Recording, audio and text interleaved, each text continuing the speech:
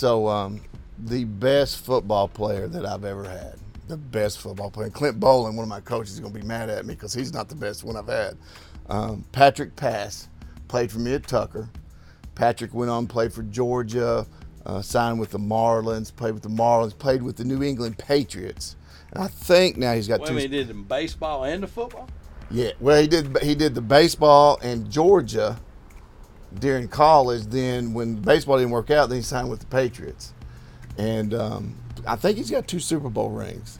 And in high school, probably the worst player I've ever had was a kid named Lazar. And got mad one day at practice, and I threw the kids off the field.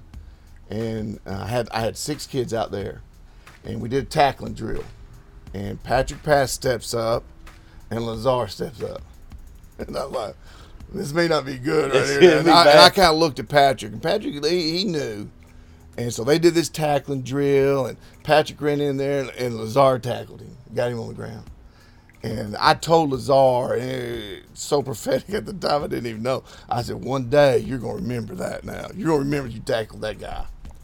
So you go forward to one of the Super Bowls, and the opening kickoff, Patrick Pass catches the opening kickoff, runs, and I can't remember what he did. He made some yardage, but my phone literally rang, and I answered the phone, and a kid goes, I tackled that guy one day. And it was Lazar. Yeah, so that was like, that was chill bumps. Yeah, it's chill bumps now thinking about that. But that was special. And that's part of high school football, those memories like that. That's awesome. So I got Coach Terry Crowder with me today, and Terry has had a lot of success in high school football. He's been a defensive coordinator on a state championship team, and then he's been the head coach for a state championship team, and now he's at Kings Ridge Christian School, which is a small private school in Alpharetta, and he's tasked with trying to build a football program there. And so I thought, you know what, building a program is no different than somebody starting their own business, or the things you go with as far as trying to, get your troops up to speed. It's kind of like management. You got to market the program to make it attractive where other people want to come in. So it's a lot like business. And I said, Terry, let's talk a little bit about that. And I also want to understand a little bit about the kids today and, what you're running into on that. So, I kind of think the first thing that I want to jump on here, and I kind of got some notes, but why would a guy like you go from a public school to a small private school at your time that, where you are in your career and take on a whole new challenge? Yeah, honestly, is when you get 30 years in public education, the dream of a lot of high school football coaches is to be able to get a private school job and start the double dip stuff. And I wasn't looking to leave Denmark High School. I was really happy there. I had a great principal. We were building a program that was, in the probably top 10 in the state. And got a call from Jeff Pickering, wanted to talk to me, the then AD. I was in a position to come in and say, these are the things that I need. They were given to me, and what I found is it's just been so incredible. I wish I'd done private school a lot longer, honestly. It's been really fun. It's been a challenge. What I found was a challenge. But I got a bunch of kids. I got an administration and a faculty that's really supporting me and want the same thing, same goals that I want. It was just bring a state championship to Kings Ridge. That's what I want to do. That would be awesome if you do that. And so a lot of people don't know that. So how long do you have to be a high school teacher before you can retire and then you can go do something at another school? Georgia retirement is really, really good. So 30 years, and you get 60% of your highest 2 paid years. So I get 60% of the 2 highest years that I was in public education, and then what Kings Ridge gives me. So it's like double retirement. It's double retirement. It was a huge pay increase for me to come do this. Huge pay increase, I feel like I've earned that, for 30 years of service and what I've done to get to this position.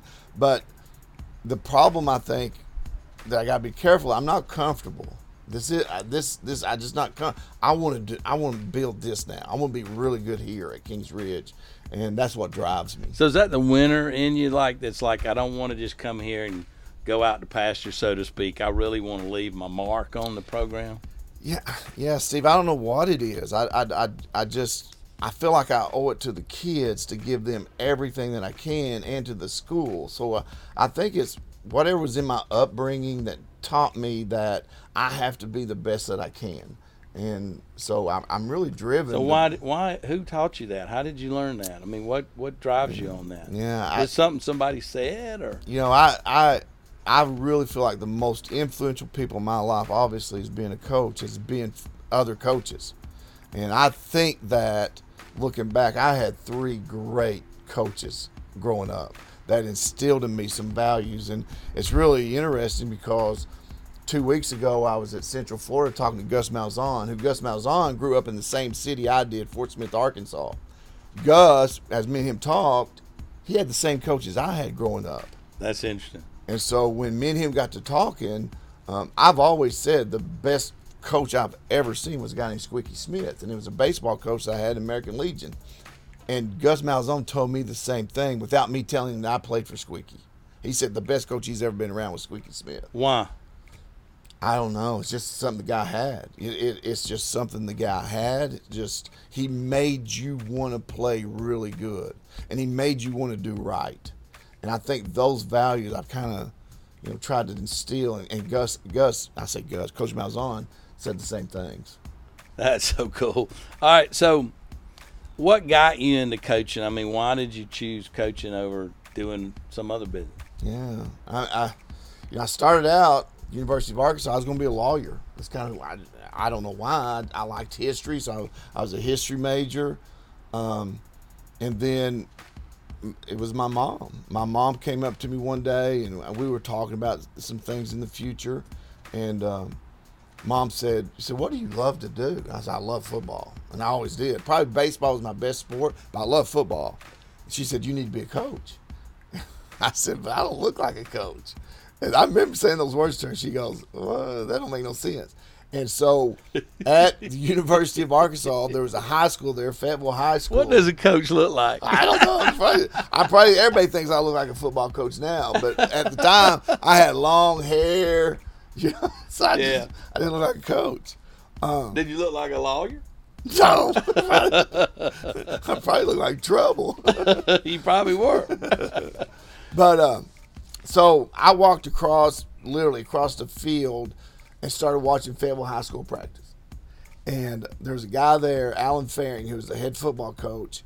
And he called me down, and me and him started talking. Long story short, I started just being a gopher for him, doing whatever I could. And then the year I graduated, he said, "I'm going to Georgia. If you want to go, I'll take you." So my first year out of college, I said, "Let's go." So my first job in Georgia 31 years ago now was North Gwinnett High School. And moved to Georgia, started being a coach. Wait, so was he the head coach? Or? He was the head coach, yep. He had been in Georgia prior. He'd been the head coach at Southwest DeKalb. No kidding. And left there and went to Arkansas, and so it was just a big circle. And we got back and that's how I ended up in Georgia. So, one of my things in business is, do people buy from you or do you sell to them? So when you're growing a new program, I mean, are you having to go out and convince people? I mean, how do you work that to get the players and the parents and the community behind you? What's your thought process on that? Looking back when I started, my first year as a head football coach was at Chattahoochee. And I learned so much in those first 2 years. And it's really a challenge right now to be a high school football coach, a head football coach, in an area where it's recruiting is such a big deal, and parents know a lot about what they think they know a lot about. There's a challenge. So what I have found is you have to have that open door to your office where anybody can come in and sit down, and you have to talk to them, and you have to convince them that you care about their son. And when parents know that I care about them, and when kids know I care about them, all right, now then we can go, because I can do a lot of things when somebody knows I care about them. It's about them, not you. It's about them, not me. That's a good business lesson, y'all. I agree with that one. Yep, exactly. So how do you go about convincing a parent that you care about the kid? Because I often think about in college recruiting, how does Nick Saban say to somebody that I care about your kid, or your kid's better with me, or any other college? How do you relate that to a kid and a parent that you care? I think number one, it has to be honesty. Smoke and mirrors don't work, and it has to be honesty. So you're honest with him that he's a great player or not a good player? Or? Honest with them at every level. If the parent comes in and asks me where he thinks his son can play, I will tell them where I think they can play. And I will though tell, that's not what they want to hear. Not even if it's not what they want to hear. And I've never had a parent come back and say, "Coach, you were wrong. He could do." Never once has that happened. So you start with the honesty. You start with, and I have a 20-minute rule with all my coaches. Is after practice, a 20-minute rule. You are in the locker room and you got your hands on the kids 20 minutes after practice. Because whatever you said to them, you have to come back later, and I want to see you put your arms around them, tell them you're going to do better the next day. So that's part of it too, is I can tell a parent that I'm going to treat their son right, but I got to show it too. And so I think that's a big part of, So what about with your peers that you work with, say at the school? Do you do the same sort of thing? You got to let them know you care about them too, or not? Yeah, I think so. I think that at Kings Ridge, at Camden County, in Denmark, it's very important for me to be involved with the band kids, to be involved with the fine arts program, because I want Kings Ridge to be good. I don't want just the football program to be good. I don't want just the baseball program. I want Kings Ridge to be good, because the better everybody is, the better it's going to make me. I just want kids to come to my school. All right, so how does that work? If they're better at band and fine arts, how does that make the football team better? You're not jealous. You're not jealous of it. You go over there and you praise those kids, and you see those kids excel and do things. Coach Herring at Camden County, he's come back to Camden County now.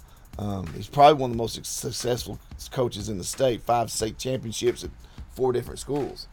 Coach Herring taught me one day at practice. He stopped practice right in the middle of my period, and he had 125 Gatorades. And he said, "We're taking them to the band." I said, "Coach, we're practicing football right now." He said, "No, right now we're not." And 125 of our kids got a Gatorade and took it to the band, standing in the parking lot. And we gave each one of those kids a Gatorade and told them we appreciated what they do. That was huge for the support that we gained throughout the school, because people are going to stereotype you. People are going to look at me as a football coach and think I'm a certain way, and when I show them that I'm not, that really helps me. And that's what I tell all my young coaches is, don't be that typical, stereotypical football coach. Be the different guy. So how do you market to kids out there? Like if a new kid's coming into town, moving into state or whatever, and their parents are looking where to live, how do they learn about you and your program over somebody else? How do you get that word out? There's a fine line between trying to recruit kids to come to your program and then building a program that people want to come to. And so, at Chattahoochee, my first 2 years, I was 2-8 and 4-6.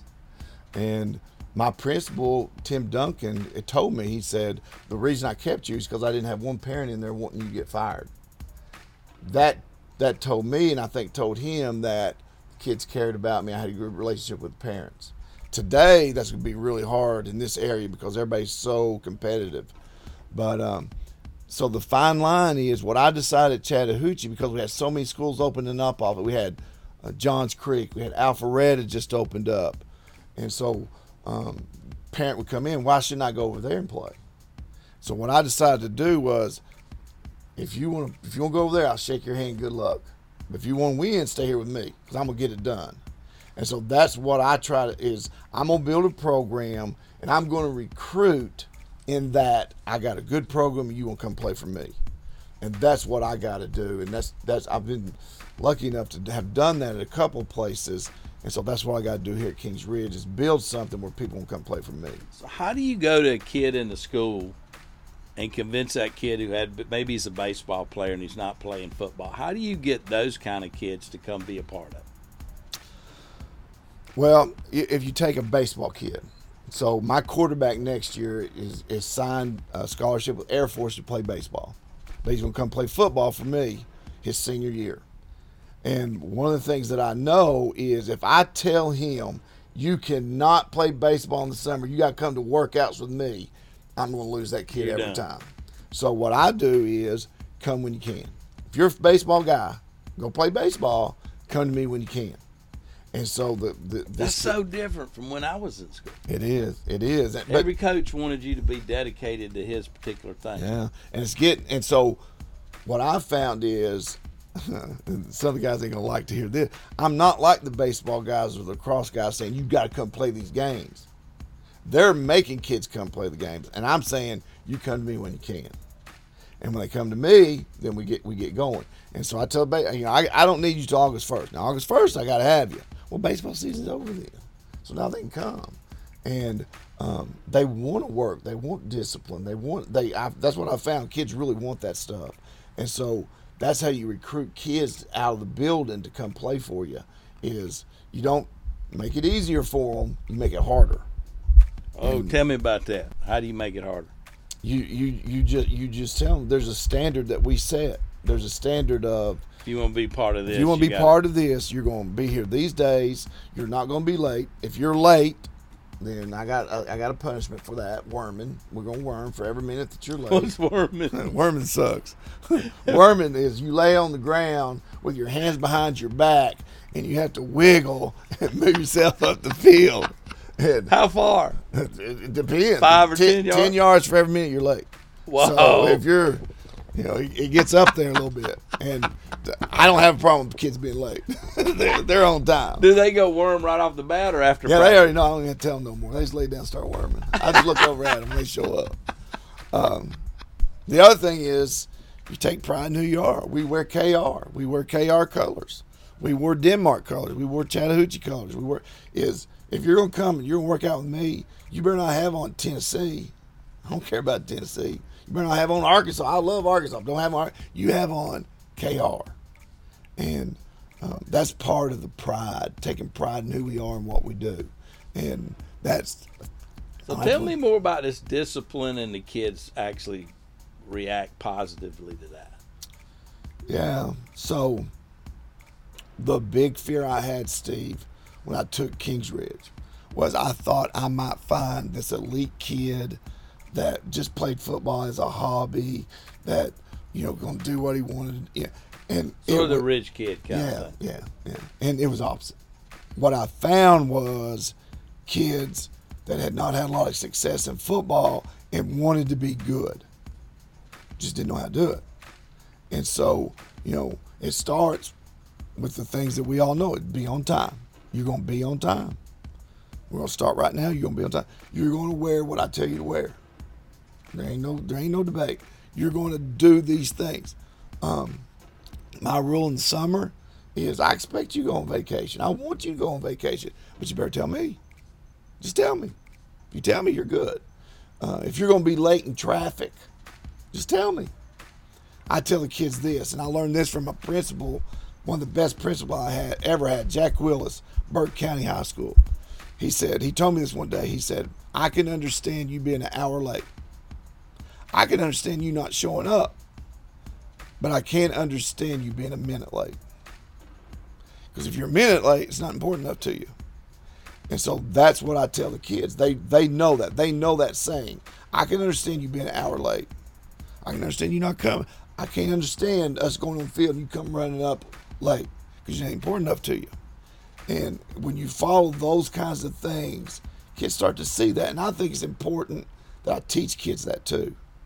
And so tell me more about the rich kid thing. So, are they, you sound like you're pleasantly surprised that they have good work ethics. And oh gosh, they're very goal oriented. I have zero discipline problems. They come, they want to be good. There's I don't know, there's values instilled in them, I think, that lead 10 come from their parents to being successful, so they know what it kind of takes to be successful, and that's really being talked about maybe in the house, and people pick that up. I think absolutely it is. So what do you do to grow for yourself professionally? So like, offenses and defensives change, equipment changes. I mean, how do you stay on top of your game personally? Yeah. Well, one of the things I learned way back, probably 23, 24 years, and it started with Patrick Pass, is I had a really good player that every college in America wanted to come in and see him. And so I decided to use that. And so every college coach that came in, they had to sit down with me and talk a little bit. And so over the years, I think I have established a really good relationship with college coaches. One I'll give you an example of is Phil Longo is the offensive coordinator at North Carolina. And 2 summers ago, he invited 5 high school coaches all over the country to come in and spend 2 days with him. And I was one of the guys he invited to come in and spend 2 days with. And that's, 1, because I had a really good receiver, but 2, because I established a relationship with him, and he knew I could maybe bring something to the table a little bit. And so you're always looking to learn, and you just can't say, this is what I do.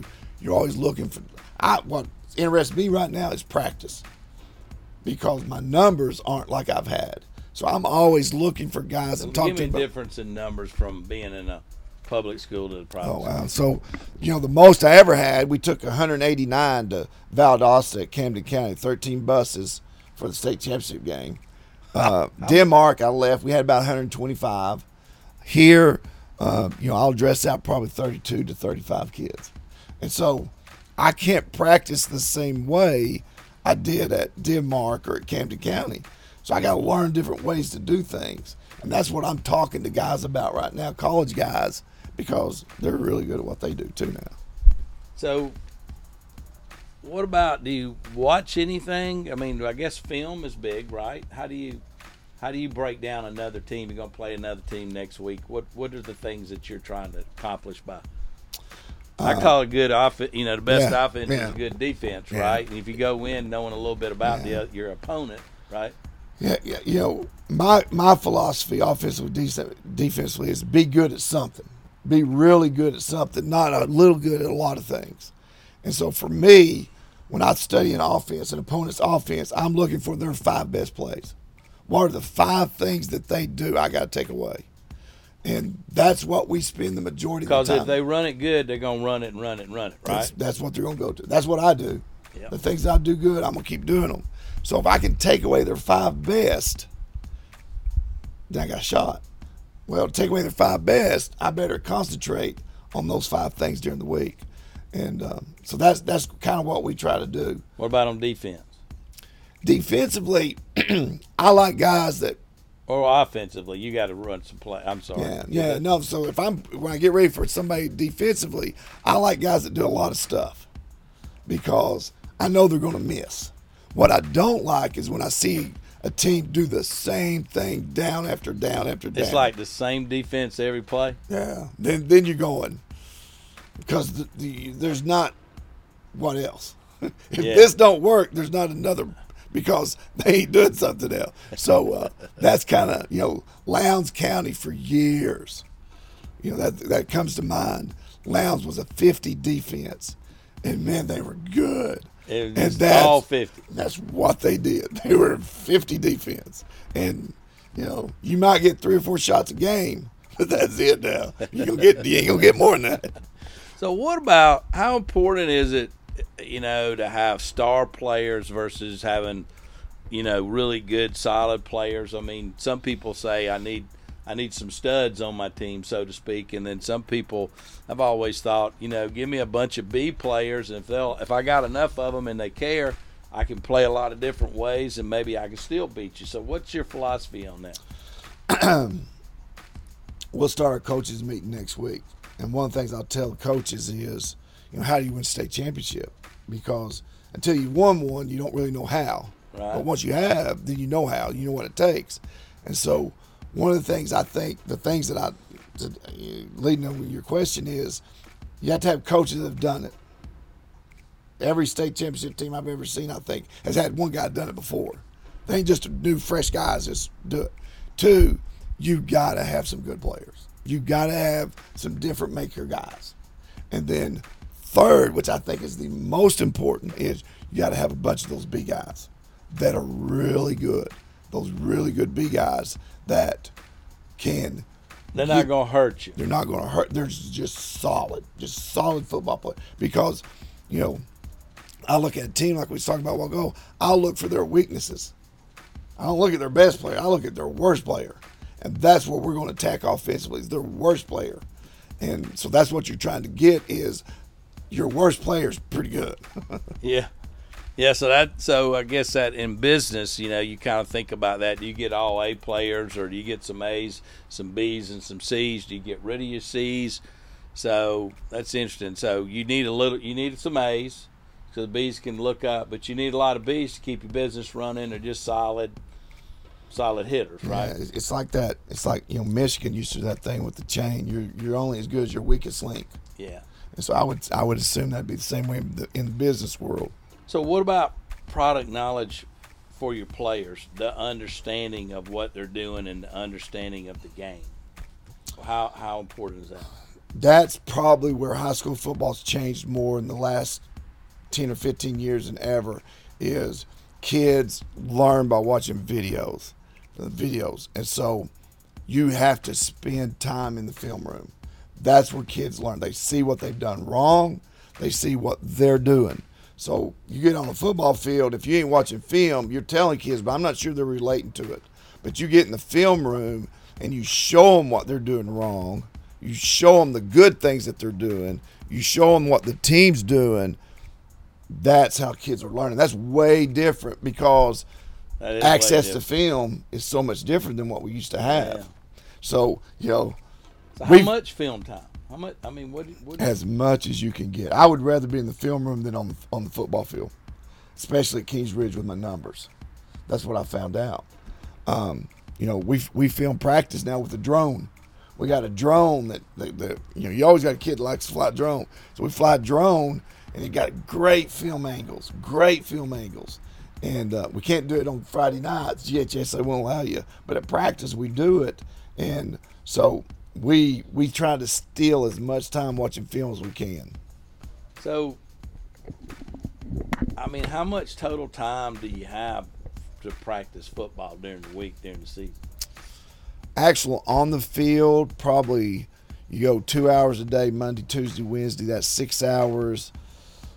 Thursdays before the game, I'm not a big Thursday guy, so probably about 45 minutes. So, you're talking about close to 7 hours. So what about a lot of aggressive, hitting and playing each other and really going after it? Is there more of that, less of that, more learning technique? I mean, how's the game changed from like when you and I were kids? I think way less contact. Way less contact because, the things I don't like talking about, the concussions and those things. But the healthiest teams, game 9, 10, 11, those are the teams that go on and compete for state championships. So you want to be fresh at the end of the year.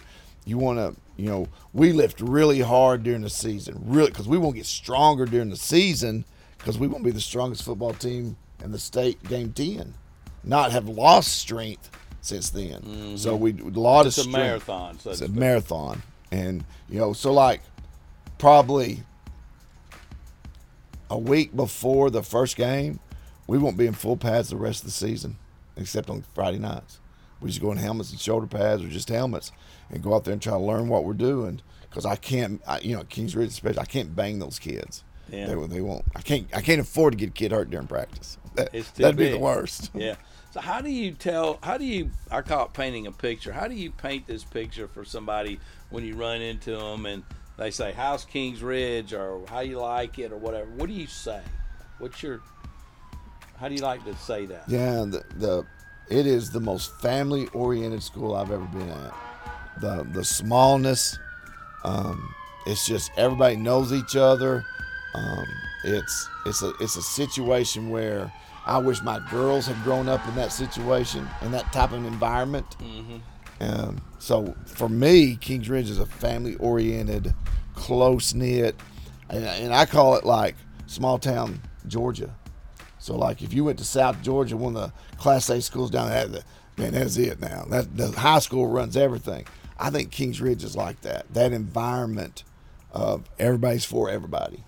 And then what do you think other people say about Kings Ridge? Because you're there, and do they say, oh, it's not, it's too small, or what's your opinion of what other people think and how you beat that? I think for a long time, people haven't thought Kings Ridge had been very good at football, because they probably haven't.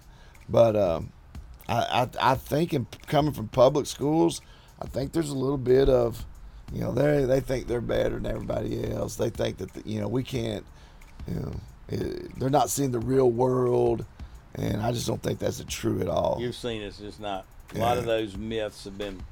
Oh gosh, yeah.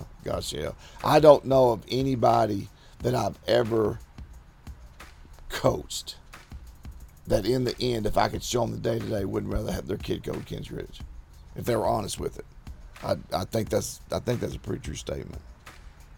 So how do you talk to these kids when they're, haven't had winning seasons, and you're trying to get them to buy into to what you're doing and the program? How do you change their thought process? Two sayings that I tell them: keep most important. And the most important thing is the next week, is who we play this Friday night. And if you even break it down more than that, the most important thing is, how am I going to work in the weight room right now? And then we go on the field. How are you going to work on the field right now? That's the most important thing. That's the most important thing for our football team, is how you're going to work today. And so that's the approach. You can't live in the past. You look for the next game. And are we getting better? And I keep continually showing them signs of we're getting better. And it could be anything. We have 45 kids today at workouts. We're getting better. I didn't scream and yell but 3 times today because y'all was doing better. Tell them at the end of practice? Yeah. I tell them every day the things that we're doing to get better. And then my other thing is, the only thing worse than no hope is false hope. Is when you're hoping we're going to do good, and that's worse, because that ain't gonna happen. And I tell them about the team we're going to play. That team's got false hope. They think they're going to beat us. It's false hope. It ain't gonna happen. We're going to win this game Friday night. And just building those kids with that and tell them the reasons behind it is. It's pretty important, I think. So how do you address a situation where you got so few people, and you got a kid out there playing, and you just, he's just plugging a spot, and you're trying to build him up, but how do you also talk to the other kids on the team that are kind of wishing they had a better player there or something? Yeah. The dynamics of a Friday night game to go into the next week is sometimes overwhelming for me. Sometimes, I mean, it's kind of like a Rudy thing. You try to get them to rally behind the guys. Yeah, you talk about team a lot. This is our team. And if you start trying to point out one guy, we're going to try to do something around it, you just can't do that. You just somebody's got to play better than you played last week. And so a lot of times I'll tell the kids, the great players, y'all got to play fantastic. The good players, y'all got to play great. The average guys got to play really good. You determine which one you are, but that's what's got to happen. If my great players play bad or just good, we ain't going to win. So you got to elevate yourself to play better than what you are. So everybody's got to bring their game up. Everybody has to. And you just preach that over and over and over. And we just need to get better today. We don't need to worry about 3 weeks or a month or a year from now, right? It's just today. Now, how do you handle the superstar kid thinks he's better than everybody else? You just chew their ear as hard as you can. You do? Yeah, you just. But can you make them better by giving them harder work or something to do? How do you do it? One of the things that I've seen is, like, if you take a senior that doesn't have a scholarship yet, that really wants a scholarship, and you take another senior that already has a scholarship, he's committed to somebody. That kid that doesn't have the scholarship typically is going to play better than the one that already has one. And so over the years, I've kind of learned that. So I'll go to that kid that has a scholarship offer already, and I'll tell him that story, and tell him that it's my job to push you and make you better for this football team. And that's the real challenge now, because colleges now are offering kids when they're sophomores, which really puts us at an advantage. How can they do that? I don't know. When you say offer, are they really offering or just it's a scholarship offer, and a signed scholarship? Not signed, but it is just an unofficial. You got a scholarship offer. When you graduate, we'll take you out. If you commit to me right now. Do they ever not do it? Yeah. There's sometimes they don't, but they'll find a reason. But any college coach that does that to me, that offers a kid, I want it written. I want you to write it to me. You write it to me. You get something written. He don't have to sign it. I just want it in written form that you have offered this kid a scholarship. Why? Because I can hold them to it. Because what they'll do, they'll say he has a scholarship offer as long as he doesn't get in any trouble, as if he passes all his classes. Don't say anything about injuries. They can't. Well, they can, but if they do, I won't call them out on it. So they have to put it in. What is it contingent upon? And I have that, and I put it in my file right at my desk, so that I have that. And then the kid knows that, right? The kid knows that, and so that holds them to the line a little bit, right? It makes them want to go ahead and graduate. And with social media today, that's a huge thing for kids to know, that you can't just post anything you want to now. It can affect your future. What do you think about this, about the kids getting paid now at college level? Not being a good enough athlete to be in that position before, but I got one that I have. Clint Bowling, one of my coaches, just retired from the Bengals, played at Georgia. He said it's a great thing. He thinks that it's a great thing. He said that he thinks that the colleges are getting so much out of these kids, making so much money off these kids, that it's good for these kids to be able to do this. I think it's going to open up a whole new can of worm now. I wonder if because the kids that are going to get offered are the best kids, which are also going to get the chance to go to the next level most of the time. So they're already going to make. Yeah. They're just going to be making money early, I guess. I don't know. Yeah, it is. The problem I see is if you take a kid commits to Texas, he goes to Texas. A kid commits to Iowa State and goes to Iowa State.